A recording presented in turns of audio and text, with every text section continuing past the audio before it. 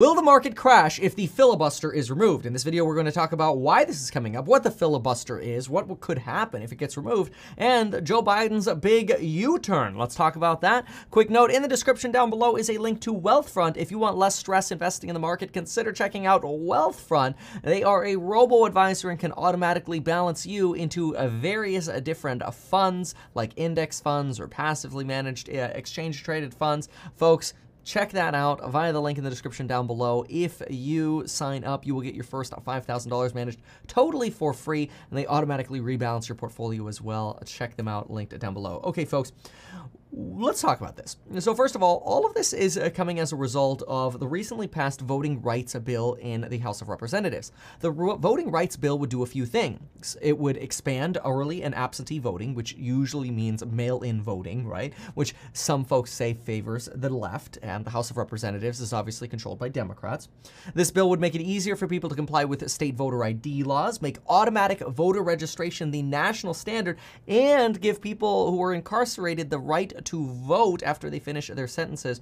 The bill would also make or reinstate this automatically. The bill would also make Election Day a national holiday, potentially allowing more folks who have to work throughout the day the opportunity to have time to go vote in person if they so choose to. The voter rights bill has passed the House of Representatives, but has not passed the Senate. That's because it's standing in the way of, or it's being held up by, potentially, the filibuster. So, what is the filibuster and how does it work? Okay, quick explanation. Here's how it works. Here's the voting rights bill. It's a bill on Capitol Hill. It's just a bill.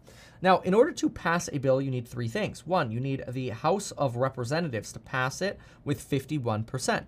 You need the Senate to pass the same bill. Usually they do this through a reconciliation amendment so that they have exactly the same bill, but that part doesn't matter. You need the Senate to pass it, and then once these two things happen, you need the POTUS, or the President of the United States, to sign the bill.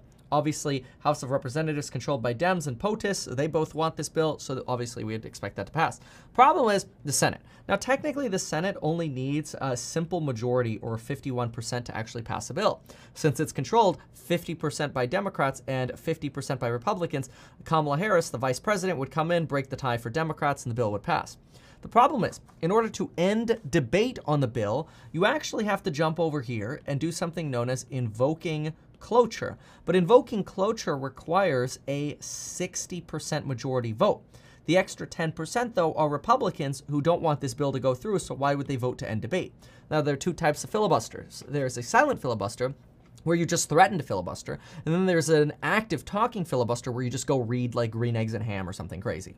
Now, this is sort of the dynamic of what the heck the filibuster is, so it fills you in on this. Now, the filibuster is a rule, and the rule does not take 60 days to change. In fact, the rule could be passed with a simple majority vote.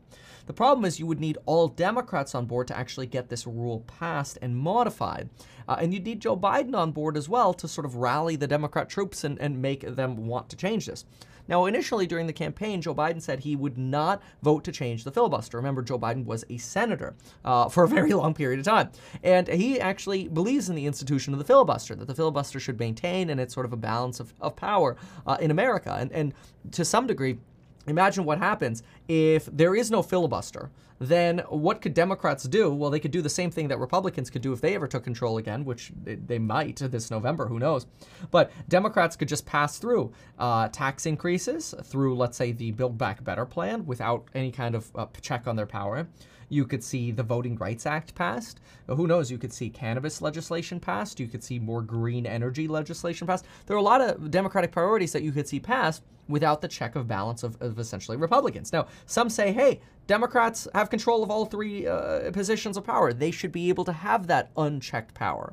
But via the rules of via the cloture rule and the filibuster rule, that is untrue. They technically only have control of the House of Representatives and the presidency, but they technically do not have full control of the Senate, which is what they desperately want. So that way they can get their action through rather than sitting stalemated like we usually see.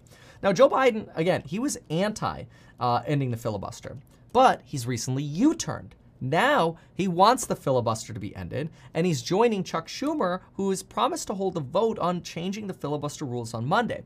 The two biggest roadblocks, though, are Kyrsten Sinema and Joe Manchin. Joe Manchin's a little bit unknown in terms of what he would do. Joe Biden gave a speech on Thursday and says the honest-to-God answer is, I don't know whether we can get this done without ending the filibuster rule or changing the filibuster rule. Joe Manchin responded to this and said, yeah, the president gave a very passionate, very good speech. It was very human and it was very touching. But when asked if he changed his mind on the filibuster, he said, Joe Biden did an excellent job. So we don't really have a direct answer from Joe Manchin as to whether or not he would participate in changing the filibuster rules, but here's a very direct answer.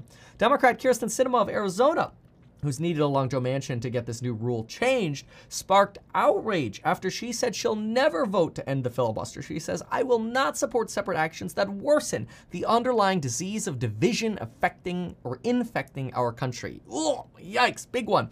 This has led some of her PACs, political action committees, originally supporting Kyrsten Sinema, to do a complete 180 and now take that money that is usually allocated for the candidate and direct that money towards grassroots organizations who are leading the fight to hold Kyrsten Sinema accountable.